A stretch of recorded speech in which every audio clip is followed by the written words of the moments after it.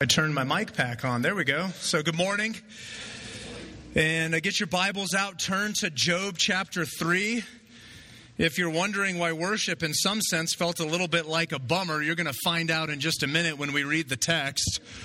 Come to a very solemn, very somber, honestly a very dark text. This is arguably one of, if not the darkest text in all of the Scriptures. And as we continue in our sermon series through the book of Job, a couple weeks ago we started with Job 1 and Job 2, and there we see the drama that unfolds, and Job loses pretty much everything in a matter of an afternoon, and then he's afflicted with these horrendous sores. His wife gives him terrible counsel, and then he sits in silence for a week with his friends. And it's here in chapter 3 that Job finally breaks his silence and he laments his life. By the way, happy Father's Day. I don't know how it works out this way, but we just tend to get some really bummers of a message with respect to Mother's Day and Father's Day, but we'll trust that God is sovereign over that. But Job 3 is where we find ourselves this morning, and truthfully, we joke a little bit about Happy Father's Day, but I'm not a father, and there's no shortage of things that you might have in your mind and in your life with respect to yourself as a father, or maybe you want to be a father, but you're not a father, or maybe your own father was really difficult, and the notion of lament today might be incredibly fitting for some, maybe even many of us. But as we come to Job 3, and as we think about this text, let me maybe ask us a couple of questions that I think will help us move into this space. And it's a space we don't normally spend a lot of time in. But can one be a believer? Right? Can someone be a believer and find themselves in a place of deep despondency or despair? Can one be a believer and feel hopeless? Can someone be a follower of Jesus Christ and yet have seasons in their life that are so dark that they question as to whether or not they even want to live? And if that's true, and I agree with you, Heather, that is true, how is it that we can move to a place where we're honest with God about that? And Job 3 becomes incredibly helpful for us in this. Now, loved ones, I'll just tell you right here at the outset, we're going to get into some deep water this morning. Some deep, deep water. Because Job is going to lament the tragedy that has befallen him. And what we find in Job chapter 3, really the main idea of where God's word is going to lead us this morning is captured in this idea right here, that in our suffering and despair, we are best served to honestly lament before the Lord. And I'll go so far as to say that lamenting is a gift. It's a good gift. It's a kind gift that God gives to His people as a means and a way for us to process and to work through and to engage with tragedy, trial, despair, suffering, and the like. And so I'm going to read Job 3. Normally, I would highly encourage you to follow along. I'm not going to discourage you from following along. But if there was ever a Sunday where you might want to just close your eyes and listen to this, this might be that Sunday. And what I really want you to capture, what I really want you to hear is just the visceral and gritty nature of what Job is communicating here in Job chapter 3. So get your eyes on God's word or close your eyes. I'm going to assume if you close your eyes that when I stop reading, you're going to open them. Otherwise, all bets are off on what I might say or do. So you've been fairly warned, okay? But here we go. Job chapter 3. After this, right, that's such a loaded statement, all that's happened. After this, Job opened his mouth and cursed the day of his birth. And Job said, "Let the day perish on which I was born, and the night that said a man is conceived, let that day be darkness. May God above not seek it, nor light shine upon it. Let gloom and deep darkness claim it. Let the clouds dwell upon it. Let the blackness of that day terrify it. That night, let thick darkness seize it. Let it not rejoice among the days of the year. Let it not come into the number of the months. Behold, let that night be barren. Let no joyful cry enter it. Let those who curse it curse the day, who are ready to rouse up Leviathan. Let the stars of its dawn be dark. Let it hope for light, but have none, nor see the eyelids of the morning. Because it did not shut the doors of my mother's womb, nor hide trouble from my eyes. Why did I not die at birth, come out from the womb and expire? Why did the knees receive me? Or why the breast that I should nurse? For then I would have lain down and been quiet. I would have slept, and then I would have been at rest with kings and counselors of the earth who rebuilt ruins for themselves, or with princes who had gold, who filled their houses with silver. Or why was I not as a hidden stillborn child, as infants who never see the light? There the wicked cease from troubling, and there the weary are at rest. There the prisoners are at ease together. They hear not the voice of the taskmaster. The small and the great are there, and the slave is free from his master. Why is light given to him who's in misery, and life to the bitter in soul, who long for death, but it comes not, and dig for it more than hidden treasures, who rejoice exceedingly and are glad when they find the grave? Why is light given to a man whose way is hidden, whom God has hedged in? For my sighing comes instead of my bread, and my groanings are poured out like water. For the thing that I fear comes upon me, and when I dread befalls me, I'm not at ease, nor am I quiet. I have no rest, but trouble comes. Loved ones, would you join me as we pray and ask God to give us wisdom and insight as we navigate this very profound and pointed text. Pray with me. Lord Jesus, we come before you. God, we thank you for the gift of lament. God, we thank you that you offer to us even these difficult words, maybe even these confusing or troubling words to some of us. And God, we pray that as we open your word, you would give us wisdom and insight to be able to navigate and to walk through all that you would have for us here this morning. God, as always, we want to pray for another church in the area. And God, I pray for my brother and my friend Grant Blankenship and for Cedar Springs Church.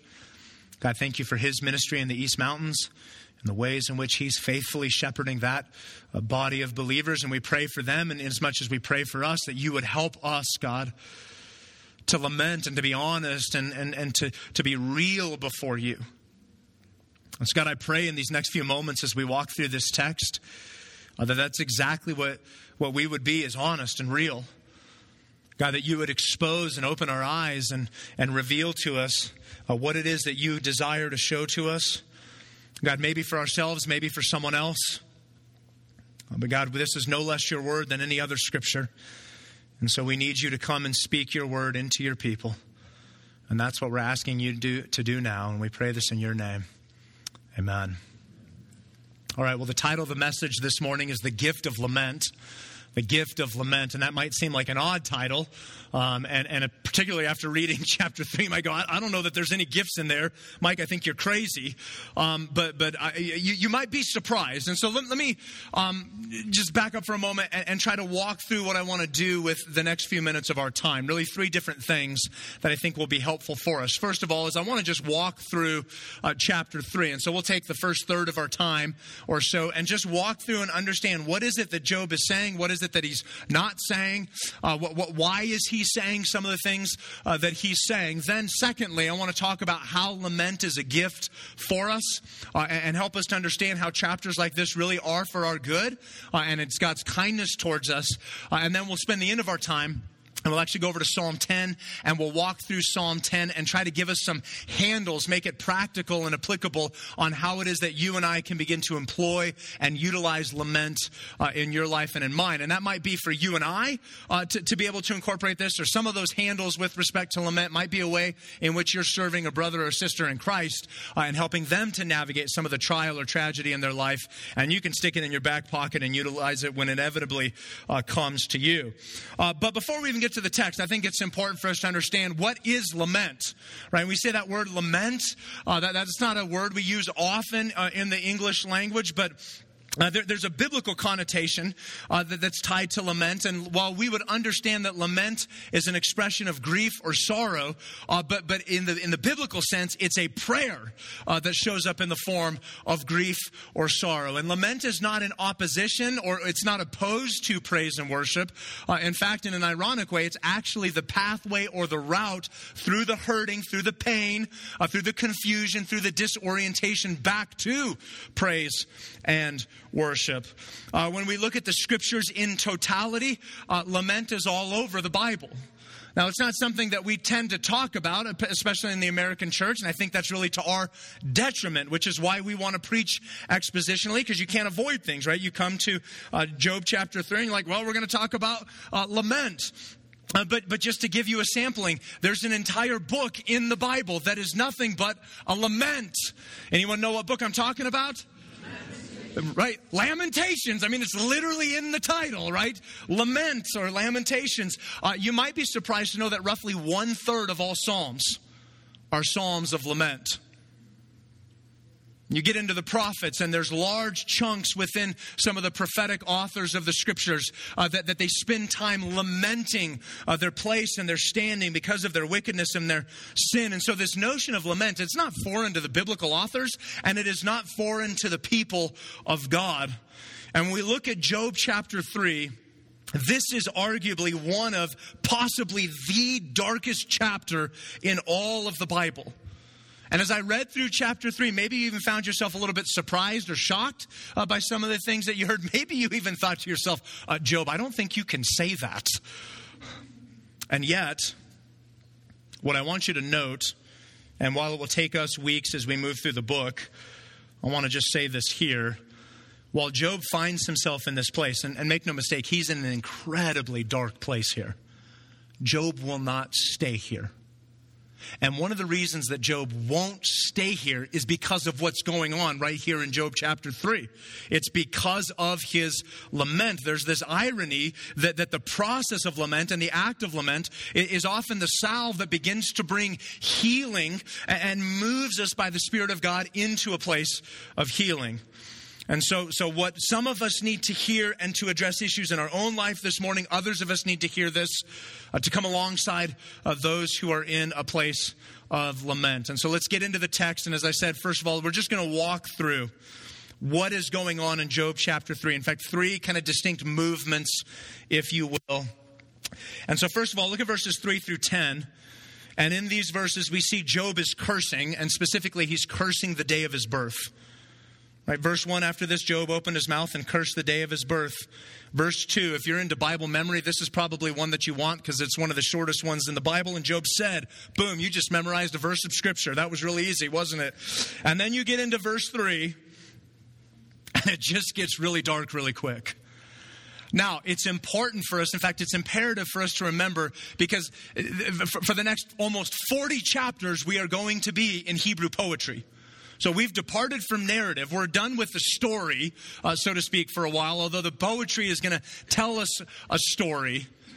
But Hebrew poetry is more about making us feel something, more so than it is about informing us about things. Now, make no mistake, it will inform us, but the purpose of this is it's meant to be evocative, that we're meant to feel what Job felt, that it's to move us and gripped and grabbed by this.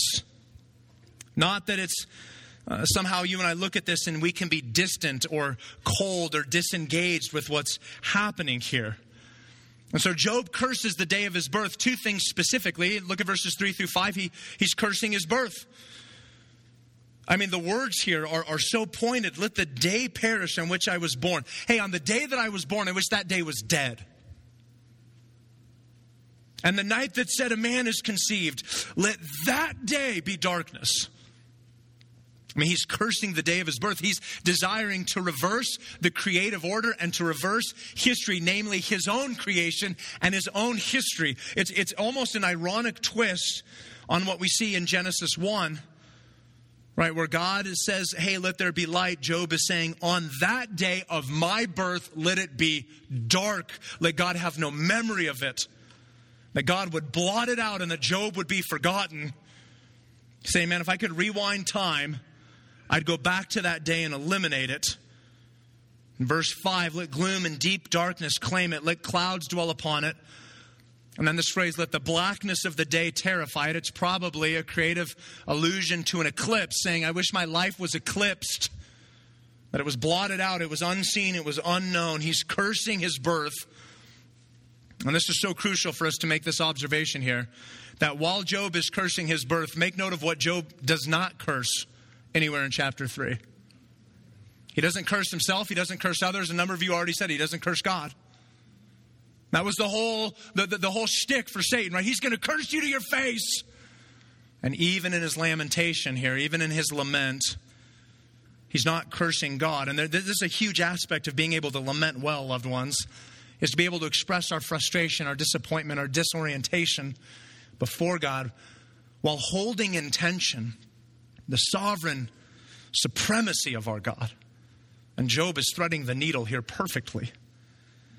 He goes on in verses 6 through 10, and he curses his conception. Look at what he says. Verse 6, that night when I was conceived, let thick darkness seize it. Let it not rejoice among the days of the year.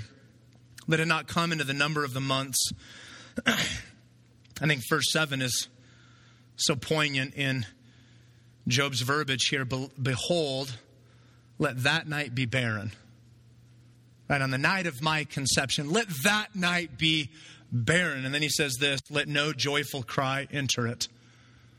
I'm not sure that there's a better sound than the sound of a baby crying right after they're born. And Job here on the other side, no joyful cry. Don't even let that come into being.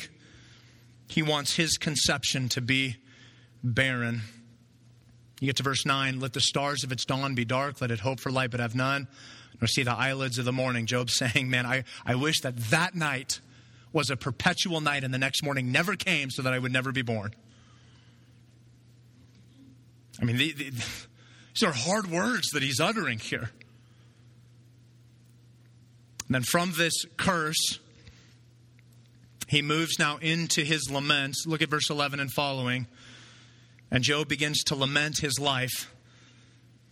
And some of the distinguishing characteristics of lament is that they often carry a deep sense of confusion or disorientation. Right? The sense of what is going on here? What is happening? I can't reconcile what I know to be true of God and what I see going on in the world. And that's why we see the word why show up so many times here in these next number of verses. It's this confusion. Right? Job laments his life. Notice two things specifically that he laments around in verses 11 through 15. We see Job has a deep desire for relief. Verse 11, why did I not die at birth, come out from the womb and expire? Why did the knees receive me, or why the breast that I should nurse? See, because had I died, is what he's saying, then I would have lain down and been quiet, I would have slept, then I would have been at rest. I mean, it seems so cold, and yet when we begin to understand what Job is really after, he's like, I just want to break. I want some relief. Right? I just want to be able to lie down and for there to be quiet and rest and sleep and just this sense of peace. And it's not just quiet in the sense of there's not toddlers or children making a bunch of noise. It's this sense of inner turmoil that's been quelled. It's been quenched. He wants relief. He wants respite. He wants liberation from the brokenness in this life and from the corrupting effects of sin. Now, in fairness to Job, I mean, can't we all at some level relate to this? I mean, isn't this what all of us want at some level? Some relief and some respite from this? Where that day comes, that's so often true of today, but a day comes where everything is not broken and corrupted by sin. Both in the mundane and in the most profound way possible. I've seen both of these play out in my life in this past week. So this week at the McDonald household, we're playing this game, although it's not really a game and it's not funny, but it's let's see how many things can break. And it's like everything just keeps breaking. The door handle on my car broke. The pull switch on the ceiling fan broke. The nozzle on the kitchen sink broke. It's just like, come on, right? Everything keeps breaking. And so even in a mundane sense, there's this reminder of the brokenness of the world that we live in. But there's also a profound sense of that. So on Monday, Becky and I were at the funeral of a 33-year-old guy that we grew up with. So leaves behind a wife, 2 little boys who were 8 and 5. And if you knew Colin was just this big, huge, strapping guy. I mean, probably 6'4", the biggest shoulders you could imagine. Just this happy guy, and he's gone. I mean, doesn't that epitomize the brokenness of this world? Young, healthy, strong, and now gone. See, Job is lamenting the brokenness of this world and the corrupting effects of sin. In fact, it sounds awfully similar to what Paul says in Romans 8. See, the New Testament has a perspective for this as well. Here's what Paul says. I'm going to read to you a chunk here from Romans 8. Let me start in verse 22. Here's what Paul says. For we know that the whole creation has been groaning together in the pains of childbirth until now. And not only the creation, but we ourselves who have the first fruits of the Spirit groan inwardly as we wait eagerly for adoption as sons, the redemption of our bodies. And so there's this tension. I know that in the future there's something good, but right now I'm just groaning. For in this hope we were saved. Now hope that is seen is not hope, for who hopes for what he sees? But if we hope for what we do not see, we wait for it with patience. Paul goes on, he says this, likewise the Spirit helps us in our weakness. For we do not know what to pray for as we ought, but the Spirit himself intercedes for us with groanings too deep for words. Did you catch that? In that moment where you literally can't articulate what you want to tell God, Jesus is saying, I got this, let me pray for you. And then he just groans on our behalf for us. That's incredible. And he who searches hearts knows what's in the mind of the Spirit, because the Spirit intercedes for the saints according to the will of God. And then here's the verse that we know, although often we strip it of its context and try to make it say something that it doesn't say. And we know that for those who love God, all things work together for good, for those who are called according to his purpose, right? The context of this is this intense brokenness that we live under the curse of sin, and yet God is working to redeem that. He goes on and he says, for those whom he foreknew, he also predestined to be conformed to the image of his Son, in order that he might be the firstborn among many brothers. And those whom he predestined, he also called. And those whom he called, he justified. And those whom he justified, he also glorified. And so you have, even in Romans, right on the other side of the cross, you have this sense of the brokenness of the world. But there's a distinction. Right? There's a distinction in Romans that we don't find in Job, because Romans finds itself on the other side of the cross. Right? There's this pivot point that's found in the hope of the gospel. It's the finished work of Jesus that allows us to see the brokenness of this world, but to have a gospel hope that one day it will be remedied. One day it will be alleviated. It's just not going to be today. And so today we lament for the brokenness. And you might be here today and you might be lamenting some tragedy or loss in your life. Maybe there's not tragedy. Maybe you just have this sense of feeling like I'm overwhelmed. Life is moving faster than I am capable of moving. It is pressing in on me. It is overcoming me. It's crushing me. Maybe there's some of you have some sense of hopelessness in life. Like, what is the point and what am I doing? Is this ever going to change? It's never going to get better. It's never going to get resolved. And see, Job knows exactly how you feel. He's like, I just want a break. There's a desire for relief. Then notice verses 16 through 19. Job laments his powerlessness. He's powerless. Right, look at what he says. Or why was I not as a hidden stillborn child, as infants who never see the light? Why would you say that, Job? Here's why. Because there, the wicked cease from troubling, and there the weary are at rest. There the prisoners are at ease together. There they hear not the voice of the taskmaster. The small and the great are there, and the slave is free from his master. And here Job gathers 4 different groups of people, and he's comparing and contrasting them with one another. And he's contrasting those who are in power, those who are in authority, those who rule over others, with those who are subjected to those who are under their rule. Right? The wicked and the weary, the prison and the taskmaster, the small and the great, the slave and the master. And I think what Job is doing here is he's referencing his own powerlessness. That Job is identifying with this group that's been given over to those in authority. That Job sees himself as someone who's weak and downtrodden. That he's powerless. You ever felt powerless? Right, in a situation where you have no ability, no capacity to affect any change whatsoever. I remember moving through the adoption process with Eliana, and many times, just that deep sense of powerlessness. No recourse, no recoil, no leverage that we could possibly apply. You're just at the mercy of others. Job is lamenting his own powerlessness, that he has no ability to change any of the things that are going on in his life. And he longs for the day that death will come, because the troublers can't trouble him anymore. Just one other note on verses 16 through 19 that I think is maybe worth making, and maybe it's just having the funeral from Monday in my mind, but death is the great equalizer.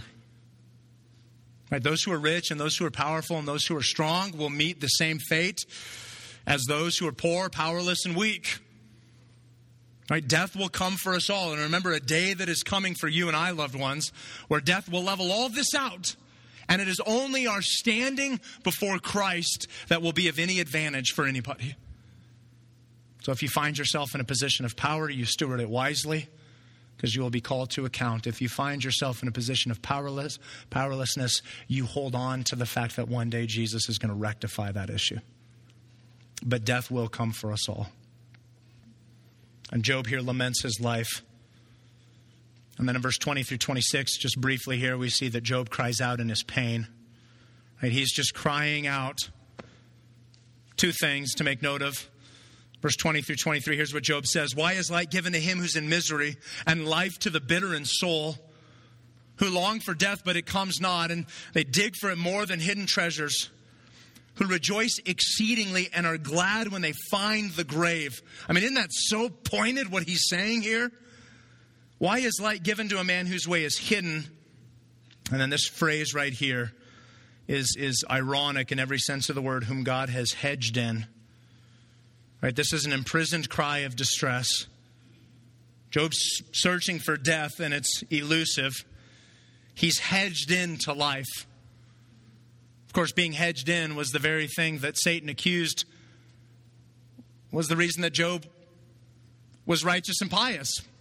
You've hedged him in. He's protected. Nothing bad can happen to him. And now in an ironic twist, Job feels hedged in. That there's no way out. There's no escape. There's no path forward. I'm hedged in, and it's closing in on me. And so he cries out in distress.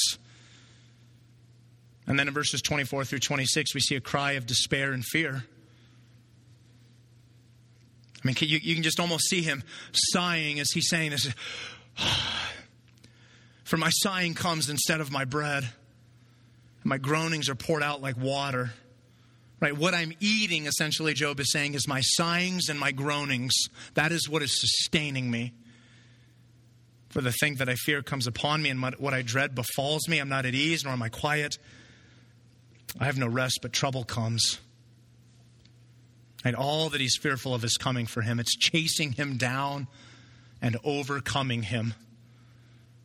I have the image in my mind of a lion hunting a gazelle and chasing, and finally overcoming and overpowering. And it's that same sense that Job has here. This place of utter hopelessness. And where Job is, it's dark, it's painful, it's depressing, it's visceral. There's all kinds of different items going on here, but none of them are happy and cheerful and exciting. Oh, isn't this wonderful? And yet what I would suggest to you, loved ones, is this is an immense gift. Not the tragedy itself, but the gift of lament. And so let me pivot here for a moment and talk about some of the best ways, or maybe some of the ways, that lament is a gift for you and I. Because inevitably, part of what should be going on inside of all of us is, what do I do with this chapter? Like, what do I do with this? How do I handle this? How do I utilize this for God's glory? I mean, could you imagine if we just got to verse 26? I'm not at ease, nor am I quiet. I have no rest, but trouble comes. Hey, Faith Church, you're loved and sent. Have a great week. I mean, what a bummer that would be. I mean, at best, that's disingenuous. At worst, it's just cold and cruel. And yet I think there are some great gifts for us. So here, let me give you four ways that lament is a gift for us. First of all, lament frees us. It frees us. In fact, it frees us in a couple different ways. First of all, it frees us to be honest. It frees you and I to be honest before God, to express our doubts and our frustration, our confusion and our hurt, our disappointment and our pain. And this is where real freedom is, for me to be able to express those things to God, not away from God. Right? God's a big boy. You can't hurt him with your words. And God is inviting his people to come and to bring their lament. And part of the freedom is that lament moves us away from any sense of pretense toward God and into a place where we're just completely and totally honest. And it is an immense gift if we're willing to utilize it. But not only does it free us to be honest, I think lament also frees us to heal.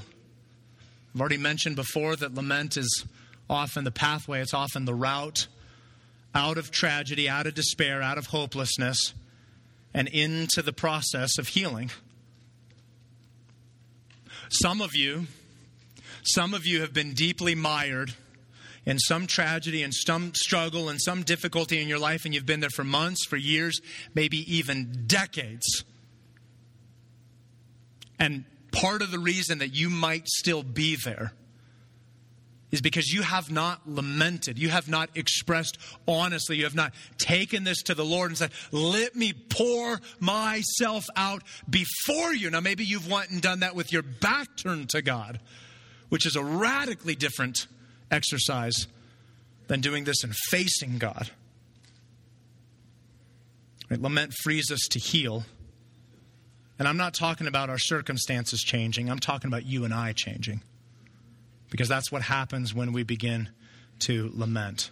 Secondly, lament challenges us in all the right ways. Lament challenges us. Again, let me give you two different ways that it challenges us. First of all, in our own life. Right, it challenges us to be honest and to deal with and to address the losses and the tragedies and the disappointments, to see the horrendous effects of sin and to wrestle through that. Right, to be honest about life itself. That lament challenges us to actually engage and address these issues. That what I see in the world and what I see in my life and what I see in my family and what I see in our community, that I have to be honest about that before God. And it becomes a gift because it doesn't allow us to become numb. It doesn't allow us to become indifferent or cold or disengaged. It challenges us. It keeps it in front of us. But not only does it challenge ourselves, but it challenges us with respect to others' life. Because as a believer living in a covenant community, it's not just about you and God or me and God. It's about us and our relationship before the Lord. And so lament actually challenges us in our willingness to come alongside others who find themselves in a similar place. I mean, think about Job's friends. And starting next week, we're going to begin to eviscerate these guys because they're pretty terrible for the rest of the book. But they heard the worst that Job had to say. And they didn't get up and leave, did they? Now, their response wasn't the best, but they didn't bail, right? They gave Job the gift of presence. They're with him. I mean, they could have been like, this guy is a head case. He's going to be a ton of work. I don't even want to start with this guy. I'm out. But they didn't do that. I mean, could you imagine? Could you imagine what would change if you and I weren't weirded out when other people are honest with us? And we actually leaned into it instead of ran away from it. Let me illustrate what I'm talking about, right? The most common phrase that's used amongst people as you run into each other, and probably the most common phrase that shows up on a Sunday morning, hey, how you doing? To which you would say, okay. You're gonna land somewhere between okay and good, right? And then you're going to say, hey, Mike, how are you? And I'm going to say, I'm okay, or I'm good. And we're lying to each other. Now, sometimes you really are good. But sometimes, I'm really anxious. I'm really worried about this situation. I'm really stressed out at work. I'm overcome with what's going on in my child's life. I'm deeply depressed. I'm mired in sin. I'm doubting in my faith. Now, could you imagine? Hey, Charlie, how are you? I don't know if I believe the gospel, bro. What do you say to that, right? And the vast majority of the time, anytime someone wants to be honest with us, what do we try to do? We either try to fix it or how do I get out of this conversation? Oh, hey, man, that's a real bummer. I hope things look up. Oh, look at the time. I got to go. It's like, where are you going? We're showing up for church. Doesn't start for 10 minutes. But more often than not, we just try to get out of the conversation. What would it look like, church, if you and I could just be honest? How are you? I am just deeply grieved over what's going on in my son's life. Tell me about it. Instead of running from it, we were to run into it. See, for anyone who's a follower of Jesus, when someone begins to lament, when someone begins to be honest about the struggles and the trials and the difficulties in their life, that is a cue for you to go, there's ministry there. There's opportunity for gospel effectiveness there. I get to be the hands and feet of Jesus there. Any ministry that's worth doing is hard. Did you hear that? Any ministry that's worth doing is hard. If you want easy ministry, I got nothing for you. If you want gospel ministry, there's plenty of it. But show up ready to work because it's hard. And the gift of lament is it challenges us to be invested in others' lives. Proverbs 18:24 says, a man of many companions may come to ruin, but there's a friend who sticks closer than a brother. See, these are the people that will walk with lament through you. These are people that aren't afraid of the gritty and grimy and just the difficulty of what it is to walk through lament. See, lament challenges us to be honest with ourselves and to be committed to one another. Thirdly, lament exposes us. See, lament outs what's really going on inside of us. It's going to leave you bare. It's going to leave you exposed. It's going to unearth your disappointments with God, your confusion with God, ways in which you're hurting or in pain. And maybe they are hidden from others, but those are never hidden from God. But see, what lament does is it gets it out into the light. And when things get into the light, that's when things get dealt with. Things don't get resolved in the dark, loved ones. Things get resolved in the light. And so lament is a gift because it brings it out. And now we know what we're actually dealing with and we can begin to walk down that road. Further, I think another aspect of the way that lament exposes us is it just exposes how little we really know about this. And how we need to grow in this. For a lot of us, how incredibly uncomfortable this whole service has been. There was a pastor a few years ago at one of the Simeon's Trust workshops. And he said this, and it's resonated in my mind for years. He says, the lament muscle is severely atrophied in the American church. We can't use it because we don't even know how to use it. We don't even know what we're doing. And I'll just own the fact that part of what's been exposed in me is just a lot of ways I got to grow up in this. I just don't know. There's a lot of ambiguity. But by God's grace, we're going to get better. And by God's grace, I'm going to get better and more comfortable and more willing to lean into this. Finally, fourth way that lament is a gift is lament holds us accountable. Good, bad, or indifferent. See, you're on the hook now because you're not totally uninformed. You're not totally lost. Now, I'm not saying you've got it all put together. I certainly don't have it all put together. But see, what lament does is it puts the ball in play. And it moves you and I off of the sidelines into the game. But it requires us to play. Right? This isn't 5-year-old soccer where, okay, I'm on the field, but I'm chasing a butterfly. That's not how it works. Right? You're in the game. And you got to participate in the game. And one of the gifts of lament is that it does hold us accountable. You're like, okay, that's helpful. I see this. Put handles on this. What does this look like on a Tuesday afternoon? So let me do this with the rest of our time. Flip over to Psalm 10. And as we get into Psalm 10, you might find yourself going, hey, I think we've seen this before. I've realized this, or maybe you even got some notes in your Bible about it. A little over a year ago, we did a standalone on suffering, and we actually finished that sermon by walking through Psalm 10 and unfolding the process of lament. So God actually gives us a desired pathway toward healing in the Scriptures. And so Psalm 10 is one of a number of places that we could go to. And I thought about going to a different psalm, or I thought about changing some of the verbiage, but truthfully, repetition is good for us, not bad for us. And so if you go, oh, I remember that, good. Hopefully it becomes more concrete in your mind. But you notice in Psalm 10, and there's some things we don't know, some of the context and what exactly it is that the psalmist is lamenting, although we do have an idea. And so for the rest of our time, let's work the process from lament to worship, and let Psalm 10 be the guide for us. And so 4 steps in this process, if you will, or 4 distinct movements that we see shown up in Psalm 10. And so look at verse 1. In verse 1, it says this: "Why, O Lord, do you stand far away? Why do you hide yourself in times of trouble?" See, the first process, the first step, the first thing that if lament's ever going to happen is you and I have to choose to face God. Got to be willing to face God, to come face to face with Him. And so the psalmist, there's an issue. We don't know particularly what the issue is, but the psalmist does. And so he doesn't run from God, he comes to God, and he's asking these questions of God. He's saying, God, I see this trouble, I see this problem. Help me to understand this. You think about your own life, you think about your own struggle or trial or whatever it is. Will you face God? Will you go to Him? Will you bring this to Him? Will you ask of Him? Or are you going to run and turn your back from Him? In a lot of ways, God's not very different than you and I. I don't know about you. I'm not really interested in talking to someone's back. I'm willing to bet you're the same way. I'm not sure why you think God would be happy to talk to your back. He won't.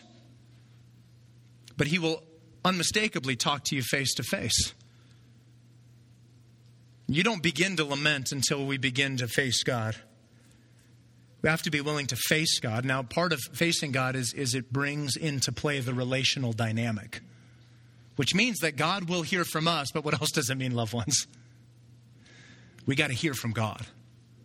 Right? It's not just me saying, well, hey, and then God going, oh, well, I'll just take it. No. Sometimes God's going to push back, and sometimes God's going to speak back. And are we willing to hear what He has to say? We choose to face God. Secondly, look at verses 2 through 11.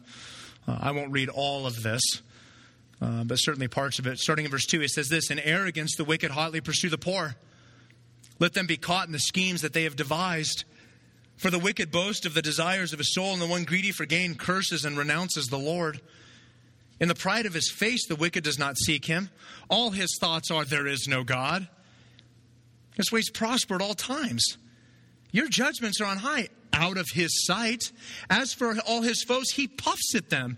He says in His heart, I shall not be moved throughout all generations. I shall not meet adversity. His mouth is filled with cursing and deceit, and oppression under His tongue, and mischief and iniquity." Jump down to verse 10. "The helpless are crushed, sink down, and fall by His might. He says in his heart, God is forgotten. He has hidden His face. He will never see." The second thing that we see here is this is an expression of an honest complaint. Right? The psalmist brings his frustrations, and he expresses them. In fact, he has a lot of frustrations. Loved ones, we got to get to this point where we can honestly express our frustrations and our disappointments to God. Now, you might be sitting here going, well, I don't know if I can do it. Is there anything inside of you that God doesn't know? He sees right through that. There's nothing you're going to say where He's going to go, oh, I didn't expect them to say that. I didn't know that was going to come. He already knows, right? He knows about our doubts and our frustrations and our disbelief and our confusion. Let's not pretend like he doesn't.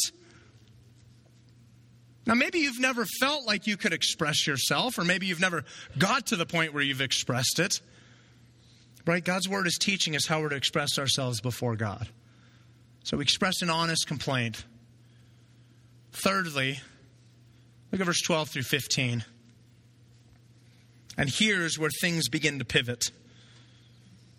Here the psalmist ask God to act. Look at what he says. Arise, O Lord. O God, lift up your hand. Forget not the afflicted. Why does the wicked renounce God and say in his heart, you'll not call to account? But you do see, for you know mischief and vexation, that you may take it into your hands. To you the helpless commits himself. You have been the helper of the fatherless. Break the arm of the wicked and evildoer. Call his wickedness to account till you find none. Right? We ask God to act. The psalmist is saying, God, would you do something? Would you do something, please? Act on our behalf. But I want you to notice that the psalmist, not only are they asking God to act, but they're asking God to act in accordance with God's character. So they're not telling God what to do. And they're not trying to get God to do something that he would normally do. They're saying, God, this is who you have always been. Continue to be this. Right? God, don't forget the afflicted. Right? You've been a helper to the fatherless. Call the wickedness to call his wickedness to account. Right? When we ask God to act, we're praying in accordance with God's character and God's will. And in this, we begin to see the psalmist begin to shift. Now, one thing that I think is important for us, and I think this is really the point to say it, is most of us don't struggle with asking things from God. That we tend to be pretty good at that one, okay? And most of our prayer is ordered around us asking different things from God, and that's not wrong. God encourages us to do that, but it is incomplete. And for a lot of us in this process, we're tempted to skip the first two aspects that we see here and run right to asking God to fix it or alleviate it or bring down judgment or whatever it is. And in the process, I think the reason that so often God wants us to move through the process is it's far more than him just remedying the situation. Right? It's moving the lamenter from a place of lament to a place of worship. And it's not just that God gives me what I want, but the relational dynamic where I'm honest and open with God and I'm face to face with God, where I express my complaint and then I'm asking God to act. And I think part of the reason that God does this is undoubtedly there's been times in your life, I know there's been times in my life, where I will ask God for things, but I'm not really interested in facing God. I'm not really willing in being honest with God. I just want God to fix it or alleviate it. And you can't short circuit the process. You've got to be willing to face God and be honest. And in that, we ask God to act. Finally, this, look at where he finishes. He says, the Lord is king forever and ever. Wait, what? Didn't you start by saying, why, O Lord, do you stand far away? Why do you hide yourself in times of trouble? He did, right? He did start with that. And now, 15 verses later, the Lord is king forever and ever. The nations perish from his land. O Lord, you hear the desire of the afflicted. You'll strengthen their heart. You'll incline their ear to do justice to the fatherless and the oppressed, so that man who's on the earth may strike terror no more. What happened? Well, I think the psalmist is trusting in God's character. There's no indication that their circumstances have changed. In fact, it's highly unlikely that they've changed. The only thing that's changed is the heart of the psalmist. He's been reminded of the character and the nature of God. And it changes how he's looking at his life and how he's looking at his circumstances. See, loved one, if your life is predicated upon your circumstances, you're riding a roller coaster. Right? When things are good, yeah, life's great. But what happens when you come to that next, edge of a cliff that you fall over? And you go racing back down. Oh, life's terrible. See, if our life is predicated by our circumstances, you're riding a roller coaster you have no control over. But if your life is predicated by the character and the nature of God, there's a constancy. that rides throughout the highs and the lows that come with life. And this is the value of being able to trust the character of God. Regardless of the ups or the downs, we hold tightly to the character of our great God. So we work the process of lament. Let me just close. In fact, I'm going to borrow almost exclusively from a guy named Mark Vrogop. Maybe you've heard that name, maybe you haven't. He has written pretty extensively in a number of blogs and articles and journal entries on lament. In fact, he recently wrote a book. It's called Dark Clouds, Deep Mercy. I haven't finished reading this. I'm about halfway through it, but I know enough about this guy that I would highly recommend this. This has been an incredible read. Eric Anderson, one of our elders, whose wife died suddenly about 15 months ago, read this, and he turned me on to this a couple weeks ago. But I've read enough of Mark's stuff to know that it was probably going to be a good book. I would heartily recommend it to all of you. But in an article that Vrogop wrote probably 2 or 3 years ago, he gives 4 suggestions for laments. Let me just give you these 4 real quick, and then I'll pray and we'll be done. And each of these are from Vrogop. These are not mine. These are his. Here's what he says. 4 suggestions for lament. Number 1, lament with a humble heart. There's never a time to be proud or arrogant before God, to be angry or to attempt to place God in our debt.